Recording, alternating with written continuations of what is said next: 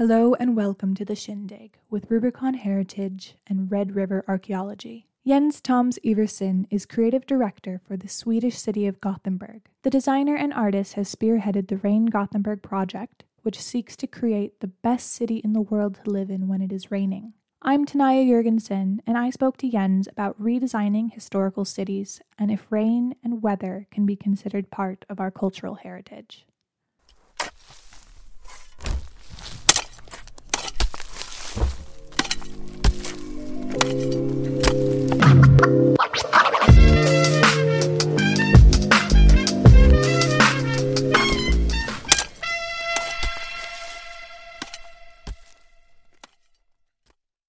I am professionally, I'm a designer, an artist, and I work a lot with also strategic thinking regarding businesses and building brands and things like that, because that's something I found really interesting.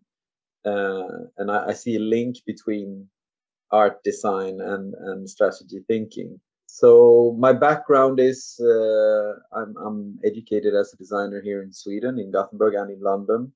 I've been working with design and art since 2001, 2002, in different fields, mostly in the public space, actually, and doing also teaching and doing lectures and things like that, mainly within design, the design process, the design method. So that's something I found really interesting. And actually that helps me a lot in my work, because nowadays I work with Rain Gothenburg now in Gothenburg. So using the design method is something I always do. And my previous, I've had my own company, design company, but I also worked for many years for the Ice Hotel in the north of Sweden, where I was 4 years full-time creative director up there. But I'm not doing that anymore. I switched from the frozen version of water to the falling kind of water. Well, then, can you tell us a bit more about what the Rain Gothenburg project is? Yes. So the short answer of what Rain Gothenburg is that we're trying to turn the rain into an asset. That's the short answer. How can we use the rain as an asset instead of just looking at it and being miserable, which is quite common, I think. When we just spoke just before we started this, we just kind of realized, looking out the window, it's raining, at least here in Gothenburg right now. And it is interesting, I think, both from a human perspective, but also from a city perspective, so to speak, that we know how much it rains, more or less, statistically.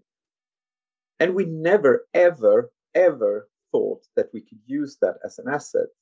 Just doing the normal things like small rain gardens and things like that, but not really using it as an asset.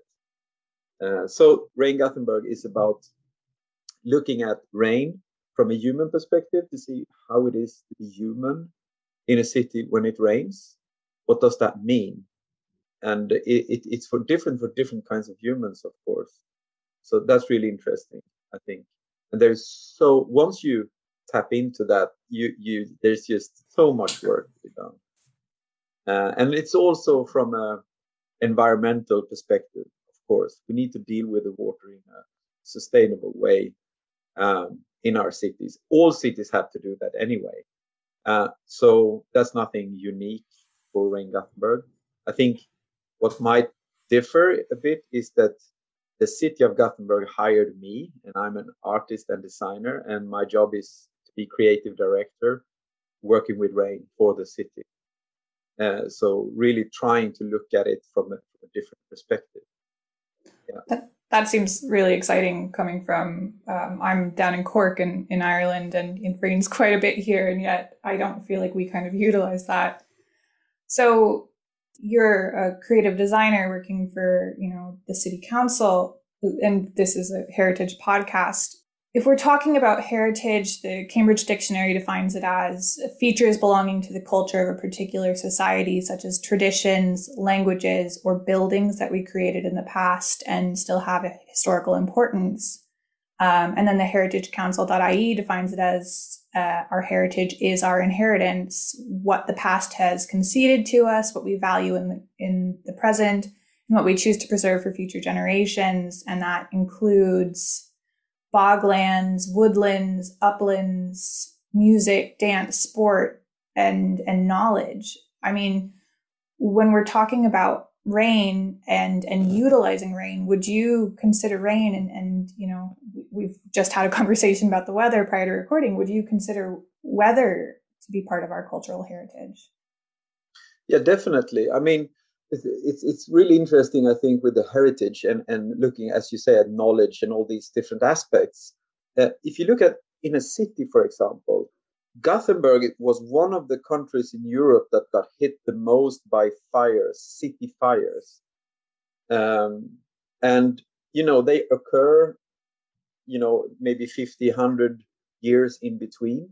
Yeah. So due to that knowledge, historical knowledge, the city planners had to change the way they build the city. They said, okay, let's set up some different rules regarding materials to use for buildings, and let's make every, you know, number of streets wider. So if there starts a city fire, it's easier to prevent it from spreading. So we've done that due to our knowledge and history. We learned from that. So we developed our city through that.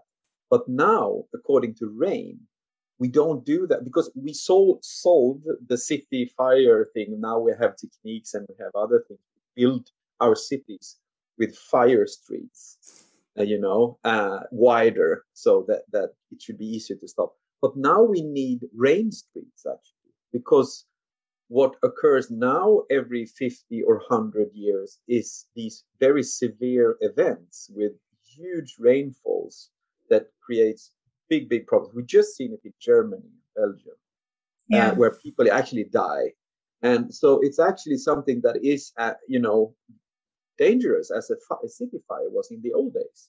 So now we need to reuse our knowledge from the past to think, okay, what does rain mean to us today? Because due to the climate change, also the severe extreme rain events, they occur more often and they are more likely to occur more often in the future.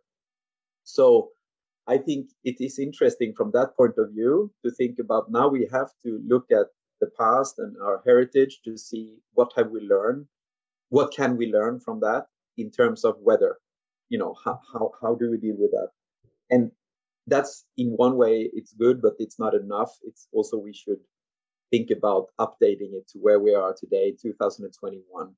We are still humans that makes a city, and as humans we still have our senses, luckily, and those senses need to be fulfilled. So yeah, I can go on and on and on about that, but that's mainly the answer I want to say about the heritage in terms of knowledge and what we learned from the past according to the weather. Yeah. No, I think that's so interesting because I've visited Gothenburg myself and it's a gorgeous city. It's so beautiful. And I had noticed like the really wide streets and, you have room for the trams and the cars. And I didn't realize that was necessarily a response to fire because in Dublin and in Cork, our streets are very, very narrow. So how then would we properly design for rainy cities then? What would be your answer to that? And how could we utilize existing structures? Just tapping on to what you just said with the wide streets with trams and cars, that's something also in our heritage that, in the 50s and especially maybe the 60s when the cars got introduced to our society. We kind of rebuilt our cities to fit driving a car in it. And unfortunately, Gothenburg is still very much a city for cars, not humans. And so that's one thing that we really need to change, that I think both from a human perspective, how it feels to be in a city where it's made for cars and not humans, but also from the perspective with rain and thinking sustainably because the city expands and we get more hard surfaces like concrete or asphalt, roofs on buildings, pavements, and all this. So that means that we have more hard surfaces now because we take away green areas and replace it with hard surfaces. And we make holes in the ground so the rainwater can go in. Yeah. And then kind of just we want the rain to disappear in cities. That's mainly how our heritage is actually. And we know now that doesn't work, and it's actually not sustainable. We need more blue and green infrastructure in our cities, which means more blue and green solutions. It doesn't have to be a big park, it can be small things, but we need to actually go back to that more for many different reasons. We need to infiltrate and we need to delay and clean as much water as possible. But also we know that it benefits us as humans. We know from research that just looking at trees and green areas actually lower our blood pressure. There are so many aspects that we can list that more green makes us feel better, actually lowers blood pressure, recreation and all those things. And it also is good for the locally to start with the environment, so we can delay and clean as much rainwater as possible before it runs into our rivers and lakes and oceans. And we know also that if we do that on a clever way, we can also deal with the huge rainfalls, the extreme events, to actually save money. Because if you plan it ahead, then it will cost less than fixing a city that wasn't prepared for it. So we just need to convince the politicians and the decision makers and the developers that this is a good idea. You had said in a past interview that the pandemic refocused Rain Gothenburg's approach to highlighting the need for public space. And I understand that this year, 2021, is the 400th anniversary, and that Rain Gothenburg has been going for a couple years in preparation for it. In that context, then, historic cities were not originally designed for cars being only, a little over 100 years old. So do you think that it's less about creating spaces than it is about reclaiming or recreating spaces for humans? I think it's both. What the pandemic showed us was that it's a huge need for getting outdoors in our cities, and we need to meet, but we also need to do it so you can have a proper distance and all that. For us in Rain, and this is something that from all over Europe, you could see that very much during the pandemic. Paris, Barcelona, a lot of these big cities, they started with reclaiming the streets, taking away streets for cars and making them into areas for humans, more green, more all this. And that's something that the pandemic actually has pushed for, which is something positive, I think. And then it is important to look at how does it look in a city like Gothenburg, or if you're in Ireland where it's rainy in some parts. What does that mean? If we need to go outdoors more, if we know that, no matter if it's a pandemic or not, but if you live in a city where it rains, like in Gothenburg, it rains about 40% of the year, 2019, 50% of the year. Not that it rains every day, 24 hours, but at least 10 minutes, sometimes of course a lot longer, of half of the days of the year it rains. And especially you can add the darkness to that, and starting end of October you have all of November, all of December, all of January, all of February, half of March. There's like almost 5 solid months of dark rain, a lot of rain. Of course, you have beautiful days as well. But this is something that if we know we need to go outdoors more in cities, we need to meet as people, but we need to maybe have a distance. Then we need, I think, prepare our cities from that point of view according to the weather. So we need to find solutions that it's attractive to go outdoors and meet no matter if it's raining or not. You're a creative designer, so how do you ensure that what we're doing is also, beyond green spaces? In Sweden, we have a weird relationship to the word design, because we don't have really any other word for it, because design, when something is designed, it's kind of made. You can design an idea. You can design a non-physical structure or you can design something. So in Sweden, still in 2021, a lot of people think that as a designer, you just focus on what color it should be, or there is still a lot of lacking of understanding what you do as a designer. So of course the function and also design, how you work as a designer, varies where you are in the world as well. I taught design in Chile, in Santiago, and there's a different approach. And I've been in China and Japan and looking at those, how they work there. And it varies a bit. But overall, I would say anyway that the function is, of course, always important. And when I talk about function, it also, you have to put it in a context, who is it for and why are we doing it and all those things. But a well-designed solution, for example, rain in a city, should include social behavior, sustainable thinking, aesthetic solution, which means solutions that are done in a good way, so they last a long time, so that they fulfill different needs, I think. And of course should do the job it should do, which could be delaying water or cleaning water or whatever. Problem is that in cities, like, I know it's not only Gothenburg, but it is like this here as well, is that the solutions for rain solutions, so to speak, in cities are mainly designed by engineers. And they don't have that as a job to look at the human dimension. How do we perceive this as a human? They only look at the function. And they just solve the function and they go, all right, that's done. Let's do next project. And then all of a sudden in the city, you have all these really ugly and they might solve the problem of dealing with the water, but they adding new problems, which makes people feel bad. So that's the thing that we're trying to do from Rain Gothenburg, is to push Gothenburg as a city to work more creative and broaden the teams when we work in the city.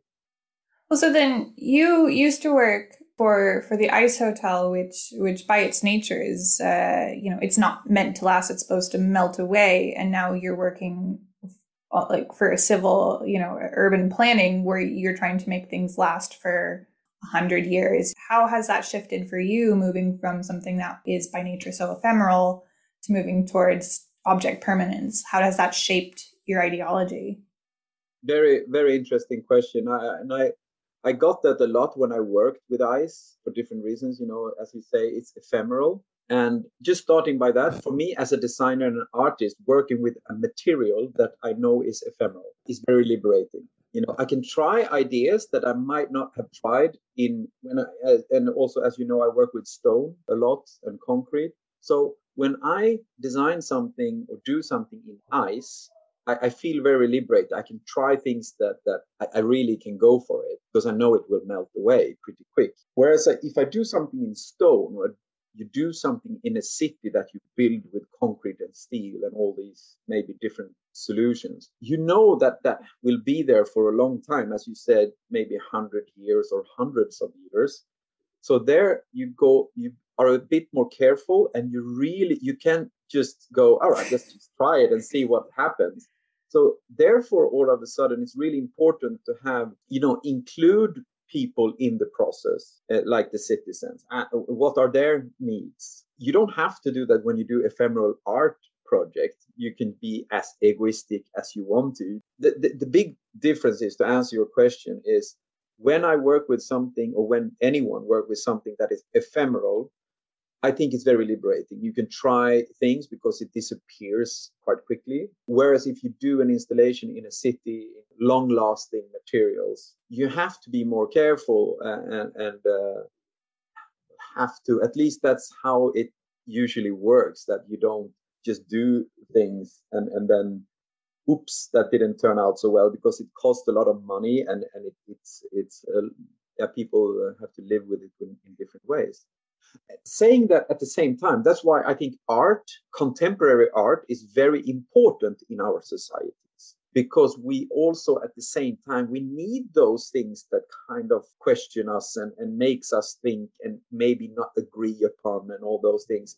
That is very important, I think, for a society. So combining those. I think art has that opportunity to maybe sometimes do crazy that stays for a long time. So people can talk about that and discuss about that and have feelings about that. Not always doing it so it fits everyone or like that. I think that is important as a society. As an archaeologist, I've never had the honor or the opportunity, but, I do know people who have, discovered mosaics, or, I have a friend who used to excavate at Pompeii, and just, the idea of finding these kind of lost works of art, it's just, I find that just so uplifting, and looking at existing architecture from thousands of years ago, it's very, it does prove that, it hasn't always been about function. It has been, people want to enjoy where they live in an aesthetic way. Yeah, the ice hotel, as an archaeologist,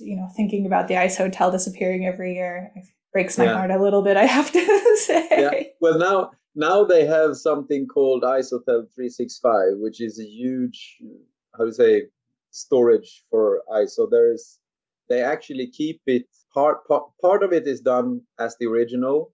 Okay. But part of it they store over the summer. So they keep the ice in a cold big building. I don't know. I have some problems with that. I can say. Yeah, that is interesting, because then it's not fresh every year, is it? No, and all of a sudden it doesn't go back to the river every year. But that's the part of the ice hotel now. I guess when we're talking then about continuing on with planning for Ring Gothenburg, when you're looking at new designs or structures, have you, or your team, come up against challenges to existing buildings, places where they've said you can't touch this because it has, we have buildings in Cork that are protected heritage buildings, so you can't really do anything to them. So I'm just wondering if you guys have run up against any protected buildings or any entrenched traditions. I mean, of course, I think all cities have that. So these protected buildings and parks and part of the city, and which is really important. And also that is interesting from a rain perspective. When these huge rainfall comes, they will make a lot of damage. So we need to protect those buildings as well from that reason. And that could mean we need new technical solutions or clever solutions for not changing the building or whatever it is, but actually we need to prevent from being damaged. And also, for example, we work with a park in Gothenburg right now, where we want to turn it into the best park in the world when it rains, which means it should be attractive to be in no matter the weather, no matter the season. In that park, there is parts that are protected. So we work together with the people that works with that, the people that works with the archaeologists. So we work close together with them to see what we can do and cannot do, and we need to adapt, and that's really interesting, I think, for all people involved, that we need to look at this park, for example, that was originated in the 1920s. And what does that mean? And if we're adding something new, how should we go about doing that? And can we contrast the park, or should we add a new element? What happened in 2021 when we turned 400 years? Or should we do something that doesn't show that we added anything? So that those discussions is really interesting, I think. And you have to be, I think, really thoughtful when you do projects like that. So, and I think that you have to rethink a few times. That adds to the project, I think, and hopefully adds to the end result. I love historic buildings, and I think they're beautiful, but sometimes you see a historic building that's kind of crumbling and collapsing, and it's it's like we need to revamp this to save it. So it's this fine line between facelift and completely changing the structure of everything. It's like if you have an old building, or in the park you have an old tree, or you have something. It's like adding to help it, so to speak. It's like you're putting a prosthesis. What do you say when you cut off a leg? You put a prosthetic. Prosthetic. And if you add that, it's very obvious what is the old part and what is supporting with new technology. And if you do that in a clever way, and maybe that could actually, it makes it even more obvious that, oh, look at this old part that's supported by this. So yeah, interesting, and I think developing, rewarding. Yeah.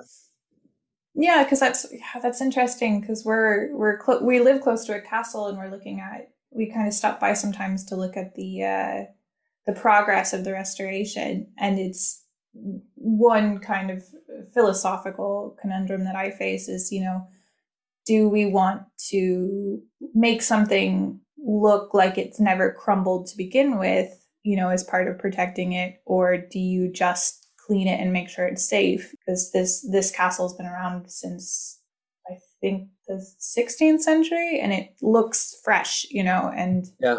But that in itself is artifice. So my understanding is that there's a petrol station shaped fountain that ran up against some city officials.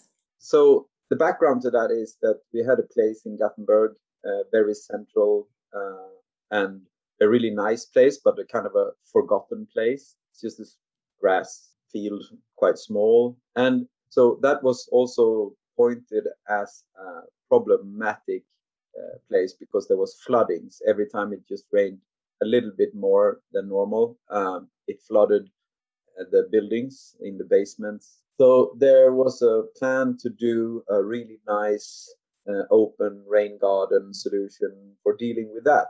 And when I heard about that, I thought, because we turn 400 years this year to 2021, and this is 4 years ago, I heard about that project. And I said, oh, is there, in the time schedule, is there a space so we can pause that and include world famous artists who work together with the engineers and together with the landscape architects and other people involved? And luckily there were time for it, space for that. So we did this process of choosing artists, and it was Superflex, the artistic studio from Denmark in Copenhagen, that got chosen to do a project. So they came to Gothenburg and we had some workshops together, and we talked about rain and climate change and what has affected from the past, the way that the rain is today, which is part of that is the way we consume fossil fuels, fossil oil and gas. So they came up with this concept of they wanted to do a place where you can appreciate rain 365 days a year in Gothenburg, and you can choose if you want to be wet or not. So they wanted some kind of roof. So when it is not raining outside, it rains inside this structure. Oh, wow. Yeah. So, and when it starts raining outdoors, that stops, and then you can stand underneath that roof and be dry and still experience the real rain, so to speak. So that was the concept. And then they added on this for different reasons. The gas station. It's a generic picture of a gas station. So it is like a gas station, but just all casted in iron or bronze. That bronze it was meant to be.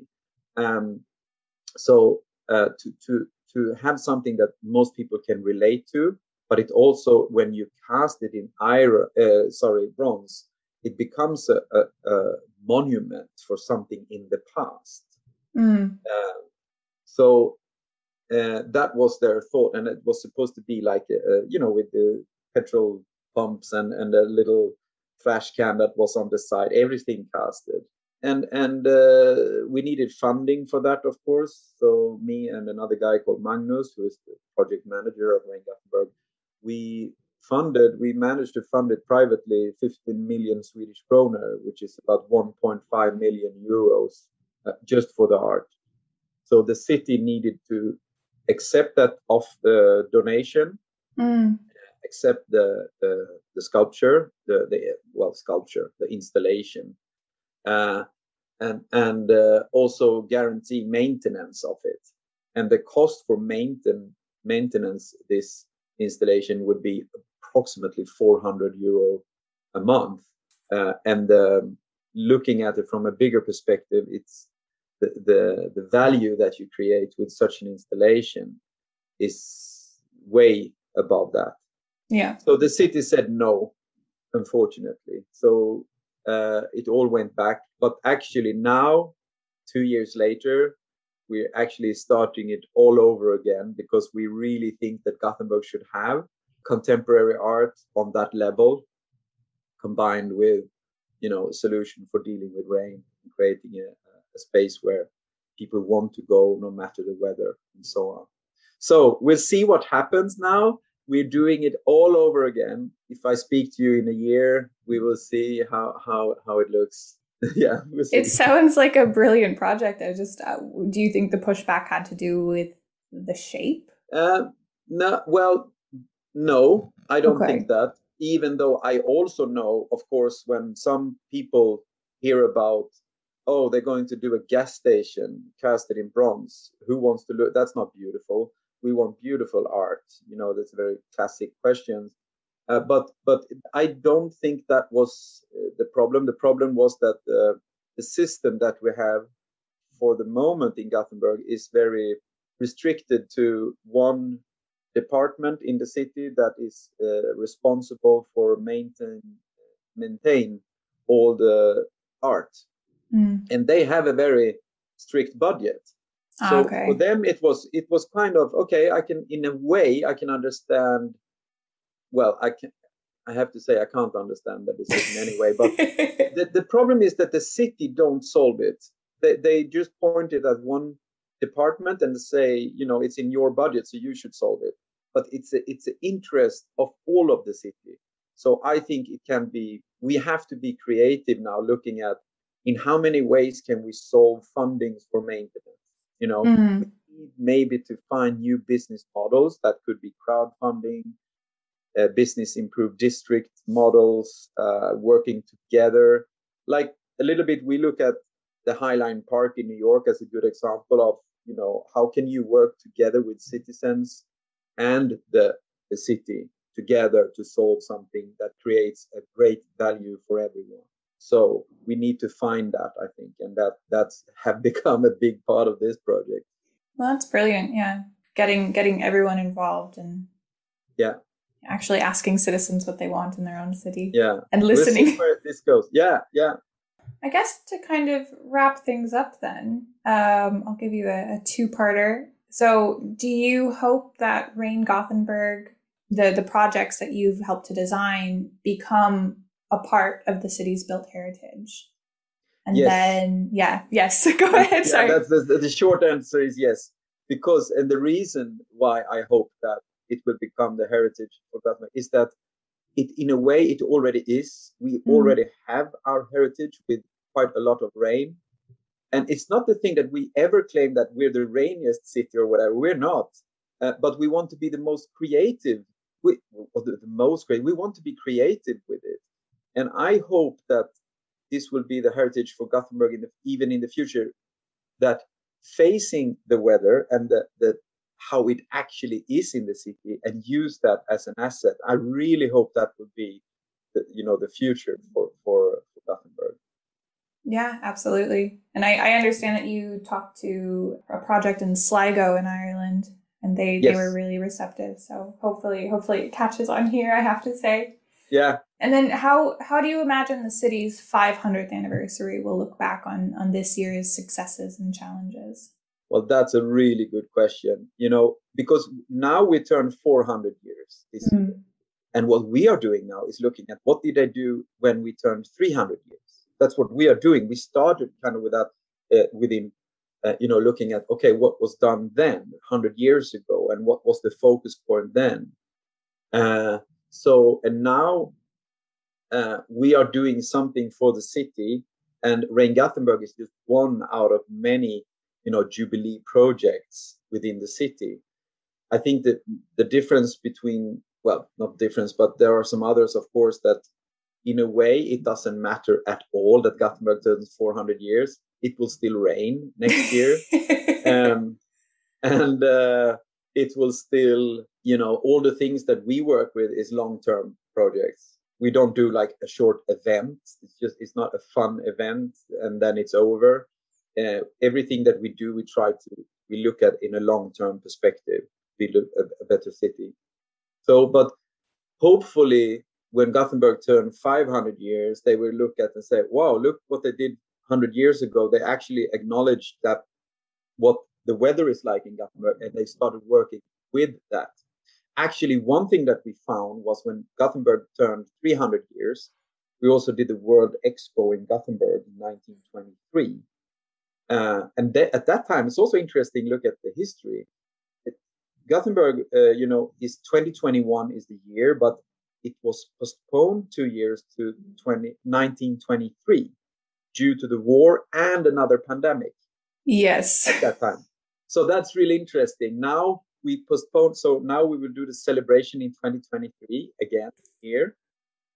So it's been kind of history repeating itself. And when we read books about what happened 100 years ago, the World Expo, that they put a lot of money and attention building buildings and doing exhibitions, world exhibitions. It was open 156 days during that year in 1923, and it rained 111 of those days. And that was something that they didn't think about. But now we know that. So hopefully when we turn 500 years, they can say, wow, it's really good that they started with the Rain Gothenburg project for the 400 Jubilee. So we starting to go with that, using it. Oh, brilliant. Well, Jens, any final thoughts?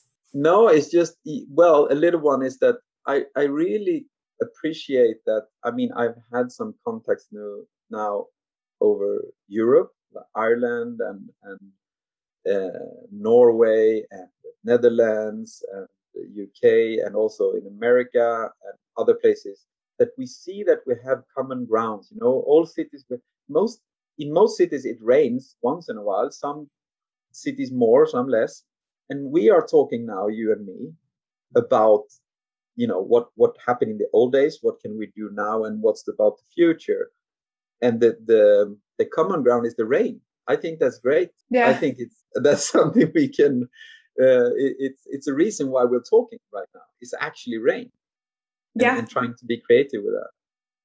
Rain is such a major part of our challenges as heritage consultants and archaeologists. Yeah. It's when we're looking at increased storms, we're looking at coastal erosion and losing archaeological sites. We're looking at the acidity in rainwater as that continues to go up. That breaks down our built heritage. Flooding washes away archaeological sites that we haven't had an opportunity to investigate. So it's as climate change continues to escalate, like archaeology is finite, and we risk losing that. And so living in a city, I so appreciate, how do we then make something more functional and beautiful in reaction to something that is going to be increasingly difficult for us. Yeah. So I so appreciate what you do. And when I first read about Green Gothenburg, I was just so excited and definitely wanted to talk to you about what it means in context of heritage. And so thank you so much for coming on. Thank you for having me. Thank you.